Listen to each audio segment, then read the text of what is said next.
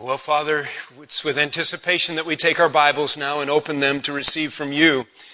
And so will you please take your word and use it well in our lives through the ministry of your Holy Spirit, as you do so often at times like these. Father, we would yield ourselves over willingly to live lives of obedience. May you encourage the church and challenge sinners now, I pray, in Jesus' name. Amen.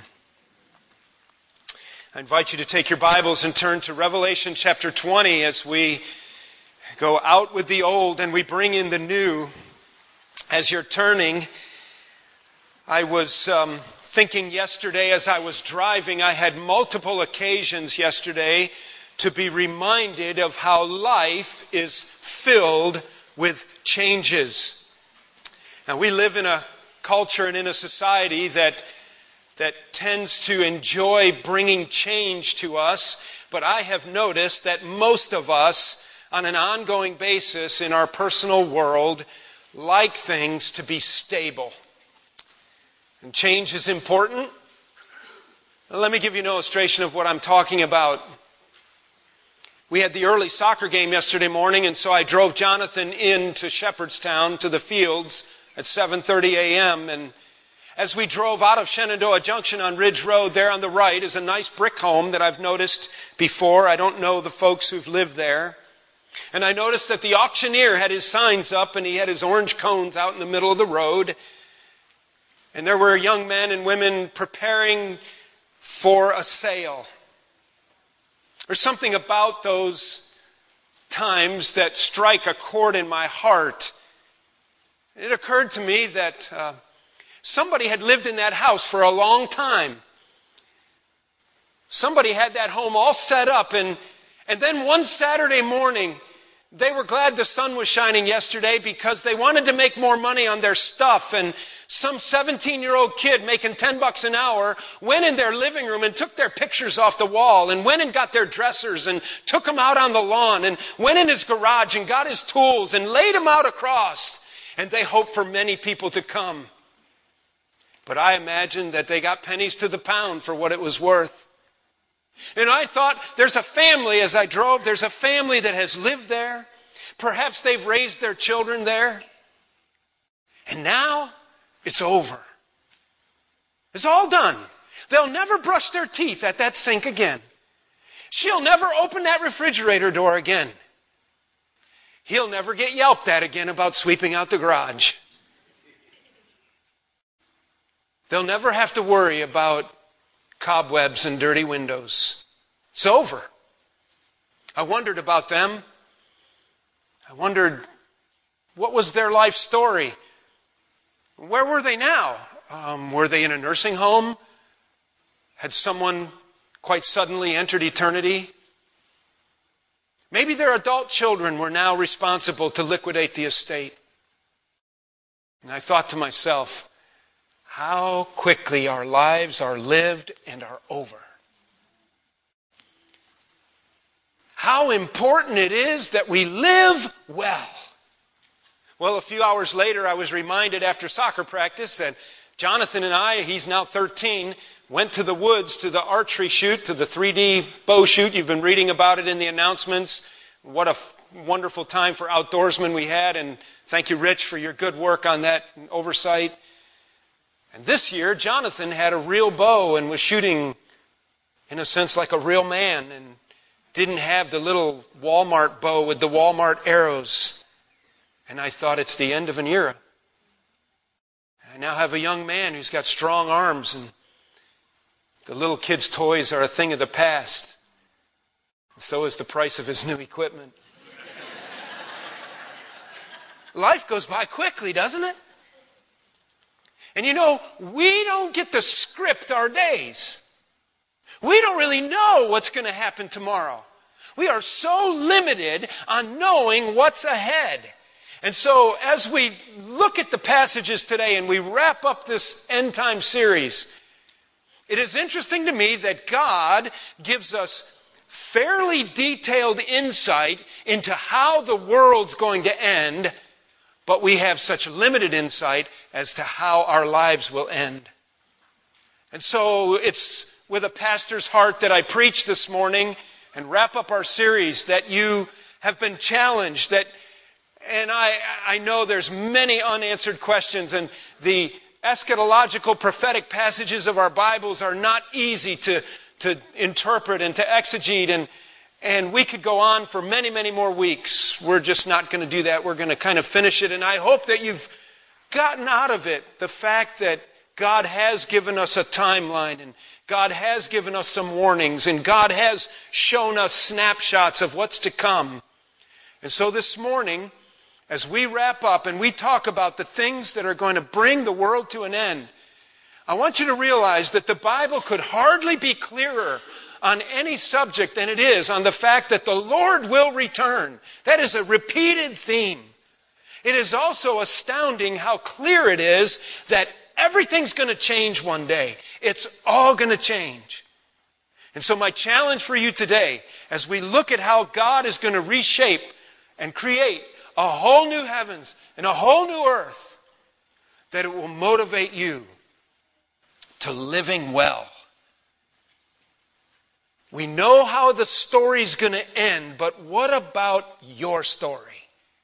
How is your life going to end? And today, if the Lord tarries and lets the message unfold before the hour's up, would you examine your heart?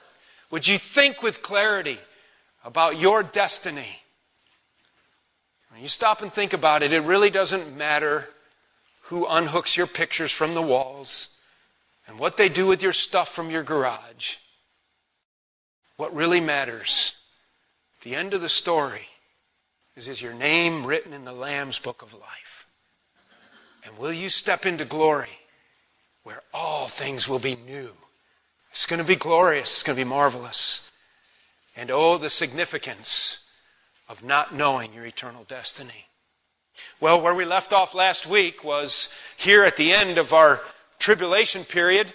We'll not take time to review our whole timeline of history. Where we're at over here is a reminder of the seals being broken and the seal judgments coming out, and the 7 angels with their trumpet judgments, and then the 7 angels with their bowl judgments as they poured out the wrath of God. And we look quite closely at that. We've talked about the fact that the church will be raptured, and there is that snatching away, meeting the Lord in the air, and Him not coming down to touch the earth with His feet, but meeting Him in the air. And that right here at the end of this 7-year time frame, and I hope you kind of can think it now a little bit from our repetitious reviews, that this is the second coming of Christ, and this was the great misnamed Battle of Armageddon, the great slaughter of Armageddon. Do you remember the vultures eating the guy's eyeballs? I was told by one papa when he left this morning, he said, man, I got home from work the other day, and he said, my 11-year-old son said, Dad, do you know that in the end times the vultures are going to eat people's eyes out? And he said he doesn't always listen to the message, but he got that much out last week. That's in chapter 19. Let's let our eyes look there, shall we? Because we want to remind ourselves who it is that splits the sky. We want to remind ourselves that it's not a meek and lowly Jesus coming in on a borrowed donkey with people waving branches. It is no longer that. As He approaches Jerusalem this time, it is the King of Kings and the Lord of Lords. And there's no messing around. John says, I saw heaven standing open, 19:11. I saw heaven standing open, and there before me was a white horse, whose rider is called Faithful and True. With justice He judges and makes war. His eyes are like blazing fire, and on His head are many crowns. He has a name written on Him that no one knows but He Himself. He is dressed in a robe dipped in blood, indicative of a conqueror. And His name is the Word of God. This is none other than our Lord Jesus, the King of Kings and Lord of Lords. In the beginning was the Word, John 1:1. The Word became flesh and dwelt among us. This is the Word of God incarnate. The armies of heaven were following Him. No doubt the church, no doubt the resurrected tribulation martyrs, no doubt angels, riding on white horses and dressed in fine linen, white and clean. And out of His mouth comes a sharp sword with which to strike down the nations. He will rule them with an iron scepter. He treads the winepress of the fury of the wrath of God Almighty. And on his robe and on his thigh he has this name written, King of Kings and Lord of Lords. Last week on the way out, somebody said to me, so Pastor Van, Jesus is wearing a tattoo. And they got me good, didn't they? Because on his thigh he has stamped a name. I sure hope no one left our church over my tattoo remarks. There it is. Jesus wears tattoos, so can you, right?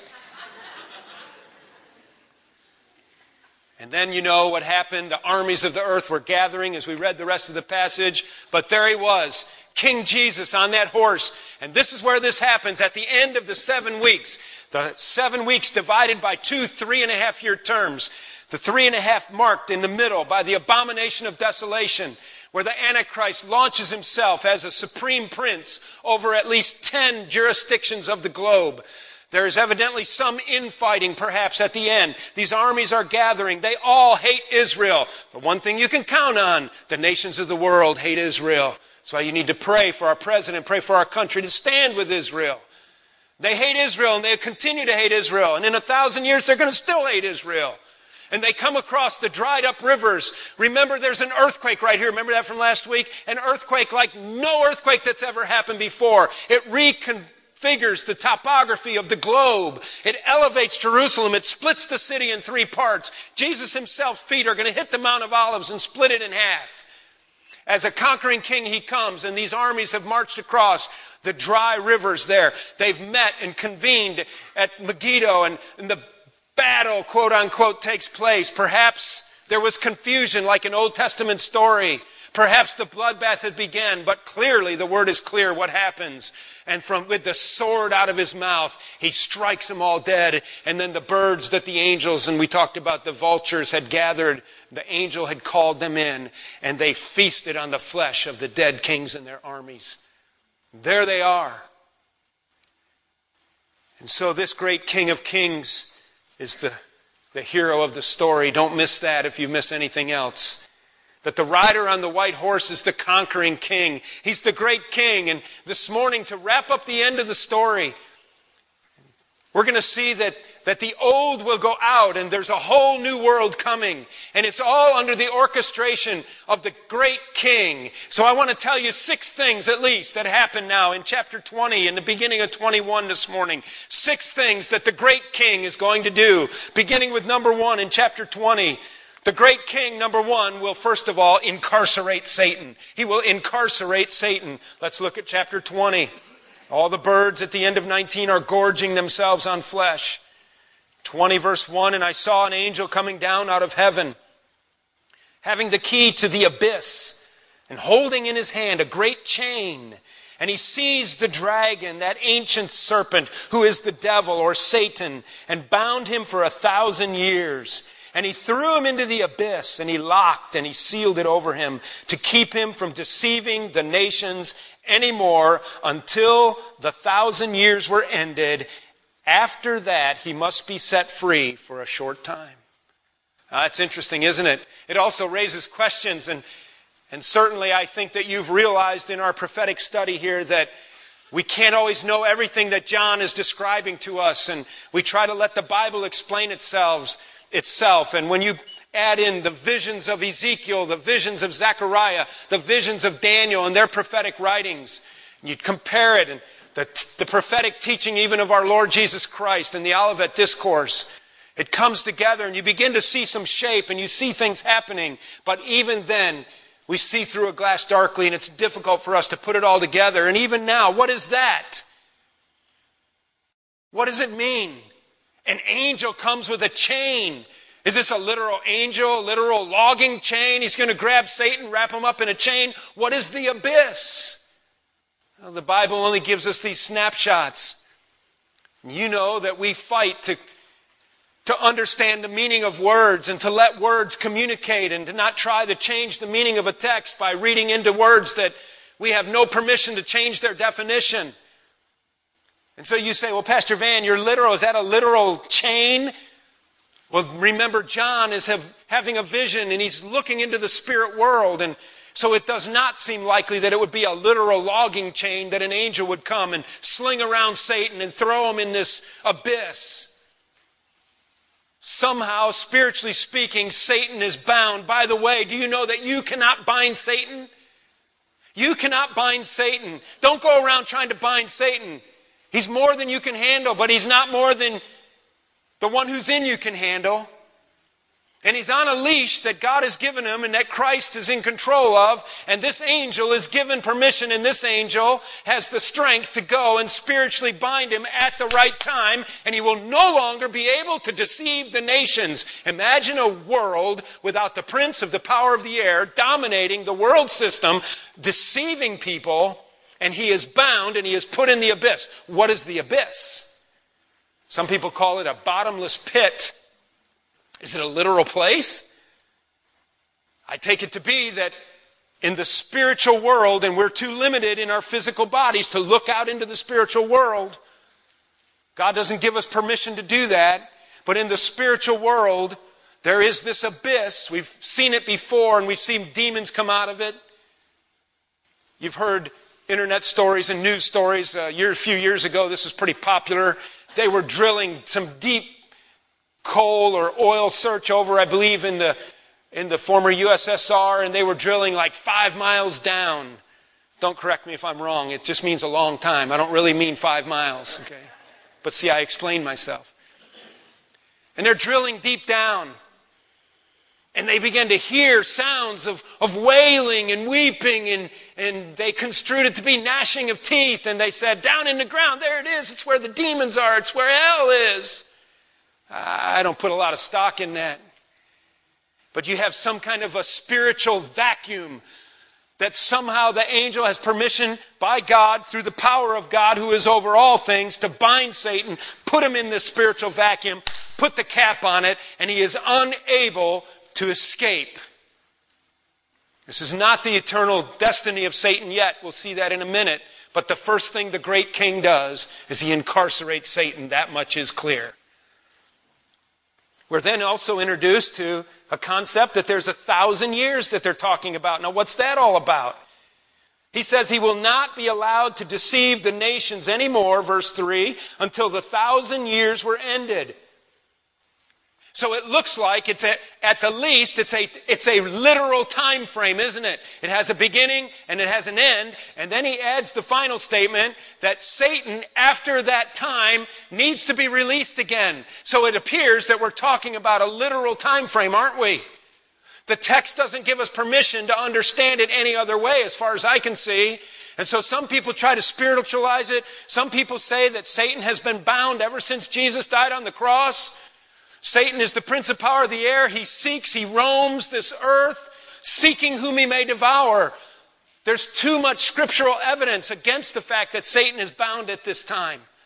But Satan will be bound. He will be incarcerated by the great king. And then 6 times now in the passage, he's going to use the phrase 1,000 years. What is that? After the end of the 1,000 years, he must be set free. So I take it, okay, Christ has returned. The slaughter at Armageddon takes place. Christ sets up a kingdom, and I don't know of any other way to understand it than, and we'll look at some more passages in just a minute, that Christ now will set up a kingdom and it will last 1,000 years. At the end of the 1,000 years, Satan will be released for a short season. We'll see it in the text. The great king, number 1, incarcerates Satan. Number 2, he inaugurates his kingdom. Let's read verses 4 through 6. He inaugurates his kingdom on earth. I saw thrones on which were seated those who had been given authority to judge. What are those thrones? I don't know. The Bible's not totally clear. What are these thrones? Who's been given the authority to sit on them? We do know that back in the Gospels in Matthew, Jesus had told his disciples, he said, in the coming kingdom, you will sit on thrones and you will rule over the 12 tribes of Israel with me. What was he talking about? Heaven? I think he was talking about this time, where he would have a reigning fulfillment of a kingdom in David's throne right here on this earth from Jerusalem, and there will evidently be real people on the earth and there will be people in their resurrected bodies on earth at the same time. Woo! I'm with you. And I saw the souls of those who had been beheaded because of their testimony for Jesus and because of the word of God. Those are the tribulation martyrs. We know that there will be a bloodbath for those who refuse the mark of the beast on their head or their hand. We know that already. They had not worshipped the beast or his image and had not received his mark on their foreheads or on their hands. They came to life. That's a resurrection. And they reigned with Christ 1,000 years. They did what? They reigned with Christ. That means he has a kingdom and he's ruling. And then it says, the rest of the dead did not come to life until the 1,000 years were ended. This is the first resurrection.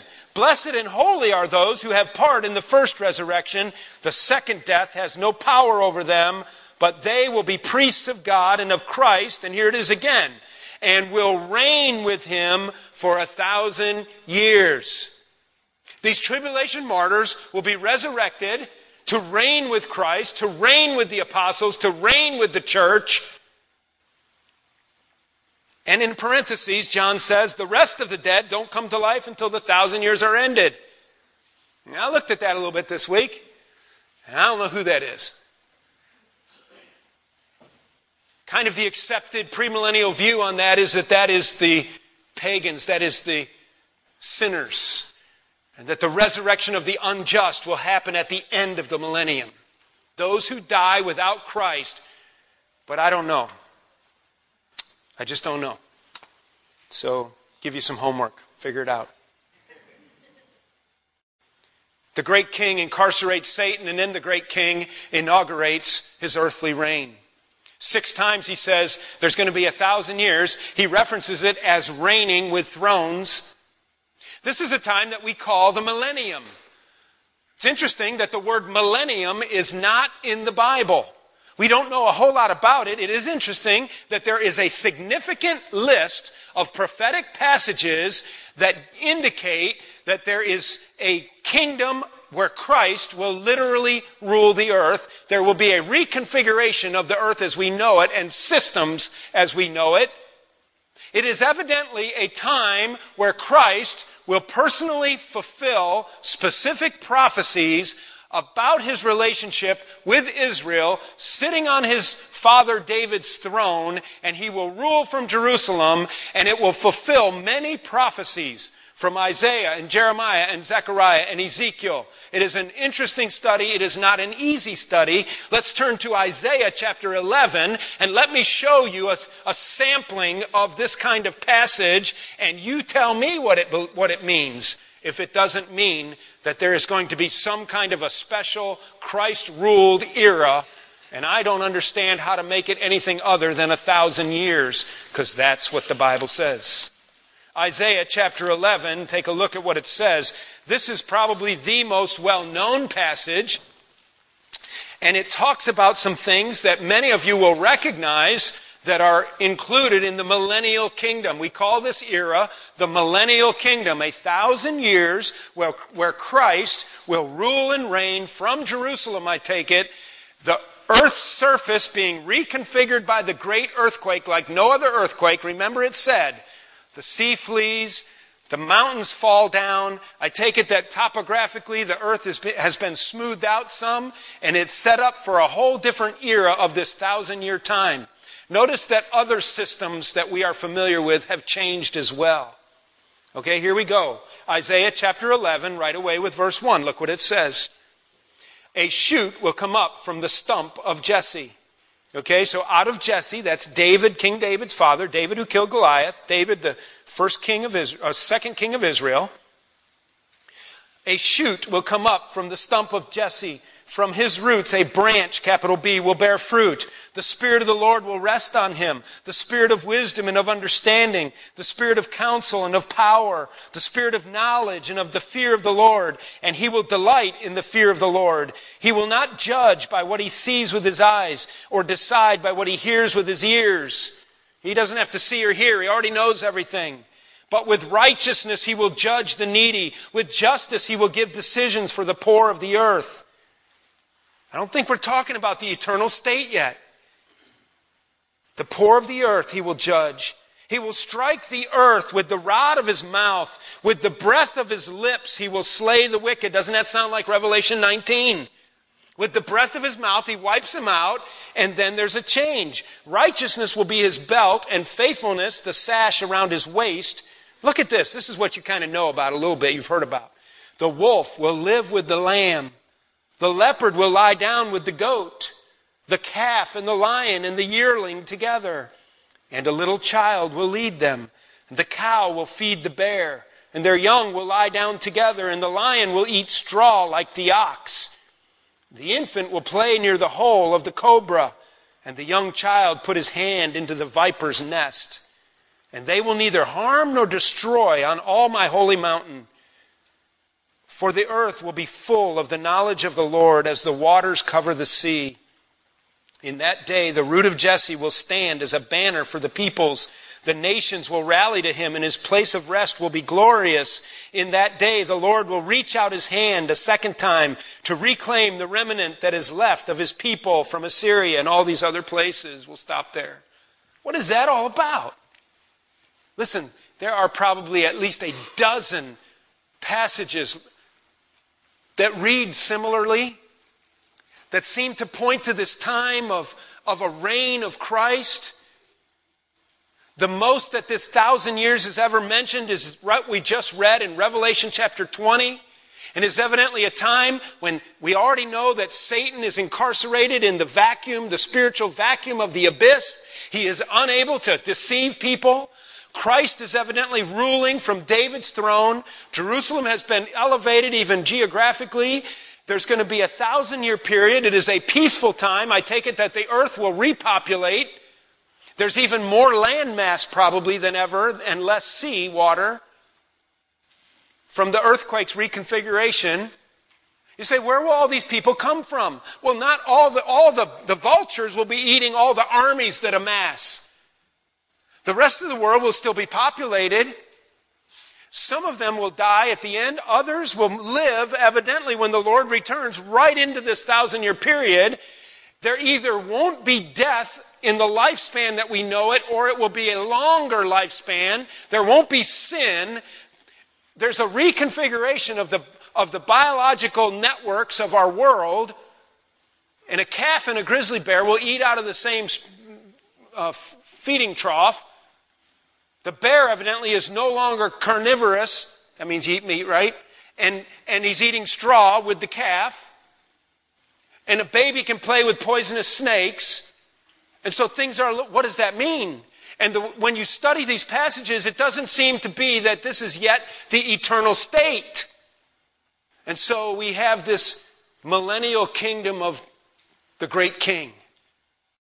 And so these people will live on, and even believers in Christ, because those who don't take the mark of the beast on their hand or their head, not all of them are probably going to be killed. You know, there's probably some that know places to go hide. There will be huge slaughter and termination of the life and execution of believers who refuse the mark. But there'll be little canyons up in British Columbia somewhere where some people hide out. And there'll be some little back village in Malawi where believers will hang out. And they will live through all this. And they will evidently come into this 1,000-year time and with the peace and with Satan bound, the world's going to repopulate. And there will evidently be a population of just millions. It's going to be described as the sand of the seashore in a minute. Let's go back to Revelation 20. Let's quickly look at what happens next. The great king, number one, will incarcerate Satan. Number two, he will inaugurate his kingdom on earth. Number three, the next thing we see in our passage, beginning with verse 7, is that he will incinerate his enemies. He will incinerate his enemies. Look what it says, verse 7. So when the 1,000 years are over, see, there's a beginning and there's an ending. I take this to be a literal time frame. Satan will then be released from his prison and will go out and he will deceive the nations in the four corners of the earth, Gog and Magog, to gather them for battle. Did a little more looking into Gog and Magog, and I'm less conclusive than ever. A way you could interpret that or put in there is this. There's Bible school students debate, well, who's Gog and Magog? Is Gog a reference of a person or a ruler, Magog a country, or vice versa, whatever? You could pencil in there the enemies of God. Gog and Magog are those who are the enemies of God. They gather them for battle, and in number, look what it says, they are like the sand of the seashore. And they marched across the breadth of the earth, and they surrounded the camp. See, even there's a clue that the sea water the oceans aren't quite the same anymore. They march across the breadth of the earth. And it could be that they took ships and planes, I don't know. To surround the camp of God's people, the city he loves. That's Jerusalem. Now notice what happens. The millennium has been repopulated. Jesus Christ rules with the rod of Jesse. It's a perfect system of justice. People are born. The earth is repopulated. I don't have complete grasp in my thinking of our role and who exactly rules with Christ and reigns with him. I think the apostles are active in this ruling. So there is, as I said, people in their resurrected bodies interacting with people with physical bodies. And then Satan, at the end of the 1,000 years, is released from the abyss and immediately does his work again. Think of it as though you've been living in the Garden of Eden, and we have Garden of Eden 2. We've got Jesus himself ruling, and God is just showing people that the bent and the thoughts and the desires of their hearts are evil all the time. And that an unregenerate man doesn't choose to do right on his own, even living in a millennial kingdom system. And they're vulnerable to Satan's deception. He comes in. There's evidently been a rebuilding of nation building around the world. I cannot totally explain this. These armies come together. It is clear to me that they still, under Satan's orchestration, hate Israel. And look what it says. He then incinerates his enemies. But fire came down from heaven and devoured them. And the devil who deceived them was thrown into the lake of burning sulfur, where the beast and the false prophet had already been thrown. And they will be tormented day and night forever and ever. Boom. What is that? I take it. You have the great slaughter at Armageddon. You have the millennial kingdom at the 1,000 years. It is totally clear that Satan will be released. It is absolutely clear that he deceives once again the nations of the earth. It is absolutely clear once again that there is another advance against Israel. It is absolutely clear that fire falls from heaven and incinerates the enemies of God. I get that much out of it. I think this is a good time to comment about the phrase, they will be tormented day and night forever and ever. Do you know that there has been a growing movement in the last about 25 years to redefine the everlasting nature of the punishment of the unjust that the Bible talks about? There has been a growing movement towards the topic or the belief in what we would call annihilationism. It is the belief that the destruction of the lost, or the destruction of those, or the punishment of those who do not know Christ is not an everlasting punishment, but that it is a punishment that will have a season to it, and then they will poof, be annihilated. They will be out of existence. They will no longer exist. There is also a common teaching among many that there is a purgatorial type punishment. That is, that if you die without being quite right with God, you will go to a hell and you will pay a certain punishment for your sin. And then after a certain season, you will be able to translate out of that and get to heaven. The Bible teaches neither of those. And I want to say just enough to give you an understanding that, first of all, clearly the language of Scripture does not permit those teachings. It's not there. You will see in this passage, for example, this is talking about the beast and the false prophet who have already been pitched into the eternal lake of fire. In a minute, we're going to see that hell and death and suffering get pitched in there. Satan gets thrown in after the destruction of the lost. At the end of the millennium, Satan is now forever and ever, it says, put into the eternal lake of fire. The language is clear, and that language is reinforced clearly in the Gospels by the teaching of our Lord Jesus, for example. He regularly talked about an eternal punishment. He talked about it going on for an everlasting season. The Apostle Paul reinforced it. In 2 Thessalonians chapter 1, verse 9, the Apostle Paul clearly stated that there will be an everlasting punishment of those who reject Christ. But here's the main point I want you to get out of this, because you can do a study on this. And there are influential writers who are trying to redefine the everlasting nature of the punishment of hell. But here's what you have to do. Do you know that no one is writing books trying to say that the everlasting life of bliss and joy of the saved with God in heaven is a seasonal joy, and after a while, poof, you're annihilated. It's only the everlasting life of the damned. It seems too heinous. It seems too difficult that a loving God would let that happen. But here's what you have to do.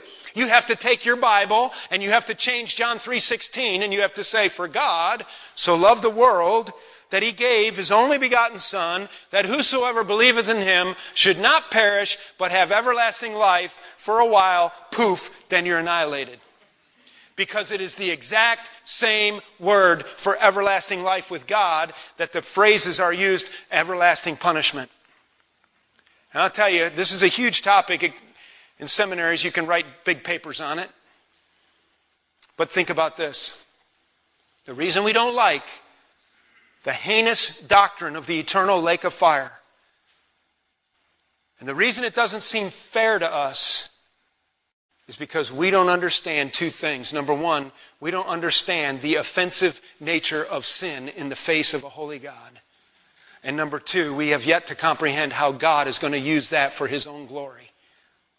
Somehow all of this lifts Jesus up to his proper place. Let's quickly wrap up. The great king will incarcerate Satan. He will inaugurate his earthly kingdom. He will incinerate his enemies, including Satan. They will live in an eternal existence in the eternal lake of fire. The next thing, and we've talked about this not too long ago, number 4, the great king will then evaluate the lost. He will evaluate the lost. Then I saw a great white throne, and him who was seated on it, and earth and sky fled from his presence, and there was no place for them. And I saw the dead, John said, great and small, standing before the throne, and the books were opened. And another book was opened, which is the book of life. And the dead were judged according to what they had done, as recorded in the books. And the sea gave up the dead that were in it, and death and Hades gave up the dead that were in them. And each person was judged according to what he had done. And then death and Hades were thrown into the lake of fire. You see that? You see, if somebody dies without Christ right now, they go to a place called Hades or hell. We use that word a lot. Well, you shouldn't, but it's kind of a pulpit word that people use, you know. And they tell people to go there every once in a while. And if you went there, you could go there. The best way to understand it, as far as I can tell from the Bible, is Luke's Gospel, chapter 16, in the story of the rich man and Lazarus. We've reviewed that here many times. And somehow there is a holding place for the damned. There is a holding place for the lost. And it's called hell. And it is a place of torment where the rich man begged that the poor man Lazarus would be able to go back and get some water and put it on the tip of his finger and touch his lips and give him relief for just a second. And he begged him to go tell his brothers. And remember, he was told that if they don't believe Abraham and the prophets and Moses and the prophets, they don't believe what their Old Testament teaches them, they're not even going to believe if somebody comes from the dead, and that would include Jesus Christ. Who's following Christ? He came back from the dead. They don't believe him. And so it's a place, and that hell, wherever it is right now in the spirit world, this place of torment, will literally be thrown into the eternal lake of fire. And there evidently will be a moment where the people who inhabit, the lost who have died without Christ and are in hell, will get out to be evaluated by the king, the great king who sits on the white throne. Did you catch that? And then it says the books are opened, and it made it sound like it's a work system. And it said they will be evaluated based upon what they have done. Whether it's good or evil, and their name's not written in the Lamb's Book of Life, they're going to be cast in the eternal lake of fire. What's that all about? I thought it was all about grace. It is. Praise God. The point is that the books will be opened, and I take the great white throne judgment to be a judgment of the lost. I don't believe that's a judgment where saved people will be. And it will be a judgment where lost people who have rejected Christ momentarily before they are everlastingly sent to the eternal lake of fire will be shown by the works of their lives that they are without the righteousness of Christ. James said clearly, in a very controversial verse, James 1:24, he said, don't you know that we're justified by works and not just by the blood of Christ? What's his point? It's very confusing to many. The idea is that he was teaching the fact that if you are saved, you will show it with your life. And so he said, one way you can show your salvation is to examine the works of your life, and you can prove my salvation. You ought to be able to prove your salvation by examining the works of your life. You don't get saved by good works, but you do good works because you are saved. I don't want to be confusing. And I take it that this great white throne that the great king sits on, and all out of hell and all the resurrection of the lost will come. The end of the 1,000 years, they will be raised up to come in this presence of the great white throne.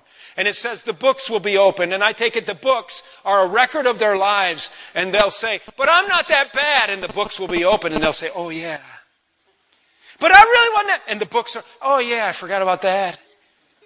And the book of their heart will be, oh, I forgot I used to feel that way.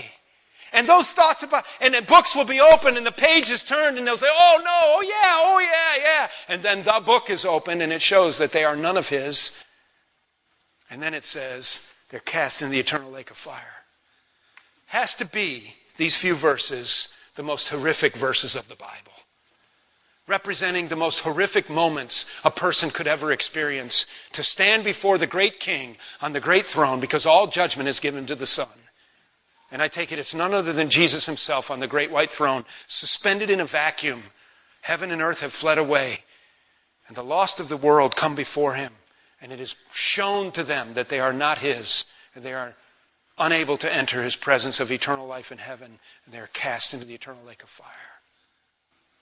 It's no wonder we would change our doctrine and come up with a better system than that. Somehow God will explain it to us later. If anyone's name, verse 15, was not found written in the book of life, he's thrown into the lake of fire. So the great king will evaluate the lost.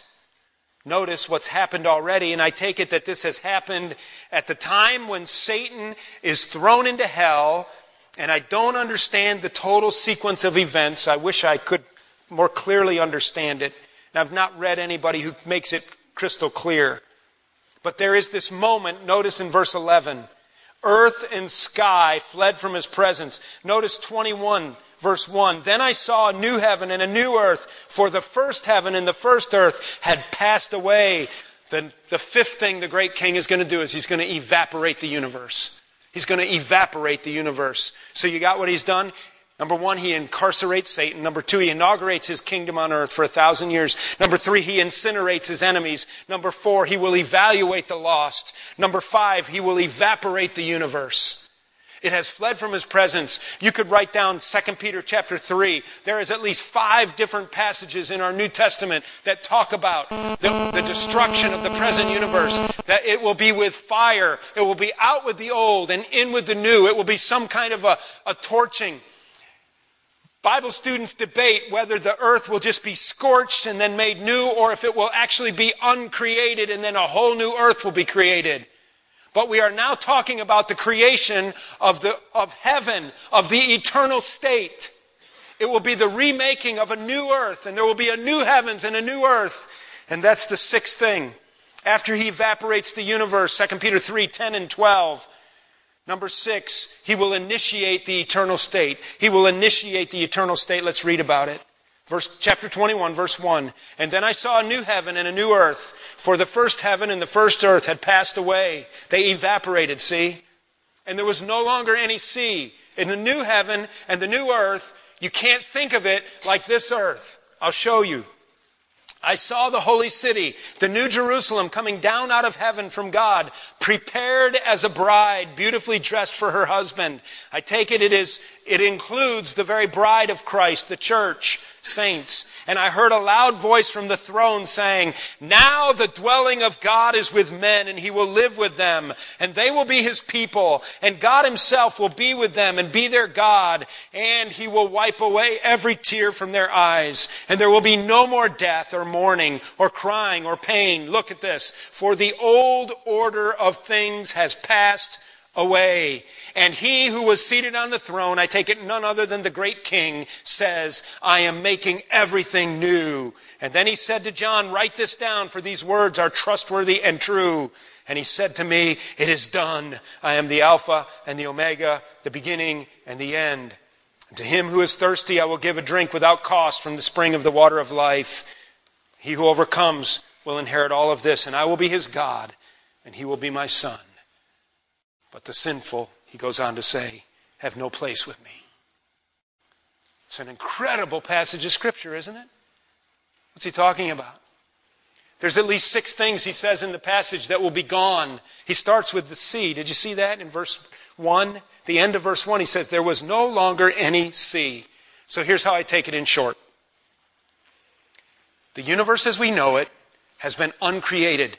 It has been just evaporated. So how could that happen? Just wait and see. How did creation happen? Ex nihilo, out of nothing, bam. In the mind of God, he thought it and it happened. See, we think too small about God. And then he can uncreate it in the same way that he created it. And then a new heavens and a new earth. But we know from other passages of Scripture, as I've referenced 2 Peter 3, and these passages, that there will be a fire that will somehow cleanse the earth and reshape it or evaporate it, and then a new heaven and a new earth. And it says, and everything is made new. And it says, there is no longer any sea. I take it to be, there's not going to be water on the face of the earth that's like we know it. And then he says there's not going to be any more tears, and there will be no more death, and there will be no more mourning, and there will be no more crying, and there will be no more pain. He says at the end of verse 4, "For the old order of things has passed away." What does he mean? Listen, the biological systems and ecosystems of our world, the astronomical systems of our world, the hydro cycle of rain and dryness and storms and growth, everything's changed. It's a whole new order. You might not even have gravity in this world. 1 + 1 might not equal 2 in this world. It's a whole new order. In the mind of God, a whole new system is created. And I take it in John 14 when he said, "I go and prepare a place for you, that where I am, there you may be also." That was the new Jerusalem he was preparing. And this earth will be suspended in a nothing universe. This new heaven and a new earth. The earth will be suspended in this new heaven. I don't know if it'll have galaxies or not. It's a whole new order. It doesn't relate to what we know about this order. And this new Jerusalem and all the rest of chapter 21 is about the heavenly city. It gives its dimensions, all about it. It's the throne room of God. It's the dwelling place of saints. It will come, and I take it, be suspended in the sky above this new earth. Some people think it'll be set down on it. It's difficult to tell for sure. We will have access into it. That's where there's streets of gold, this whole new earth. We do know there'll be no marrying. There'll be no more babies born. We'll live in bliss in eternity with God. Oh, until we're annihilated. Poof. Oh, no. Forever and ever.